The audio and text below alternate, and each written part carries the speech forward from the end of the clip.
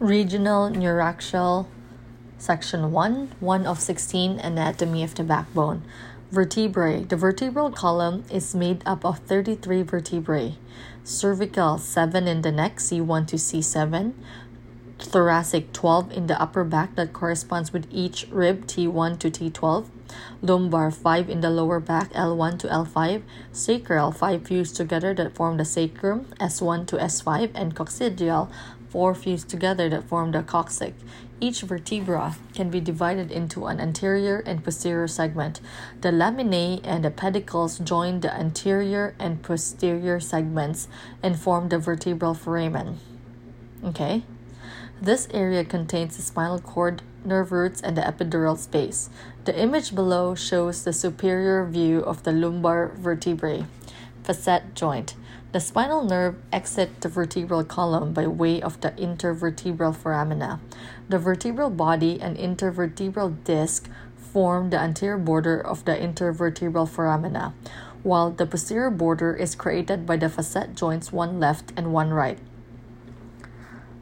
The facet joint is formed by the superior articular process of one vertebrae and the inferior articular process of the vertebra directly above. The facet joint guides and restricts movement of the vertebral column. Injury to the facet joint can compress the spinal nerve that exits this respective intervertebral foramina, causing pain and muscle spasm along the associated dermatome. Intervertebral disc.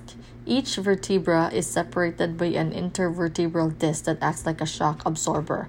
This degeneration reduces the size of intervertebral foramina and can cause nerve compression. Spinous and transverse process. The transverse process projects laterally while the spinous projects posteriorly. Muscular attachment to these regions provide stability and support. The spinous process also serves as a landmark to determine the midline.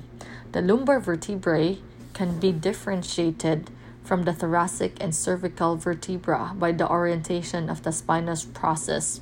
Cervical and thoracic spinous process angle in a caudal direction. This requires a more cephalid approach with the needle. Lumbar spinous process project in a posterior direction. This makes access to the epidural and intrathecal space easier.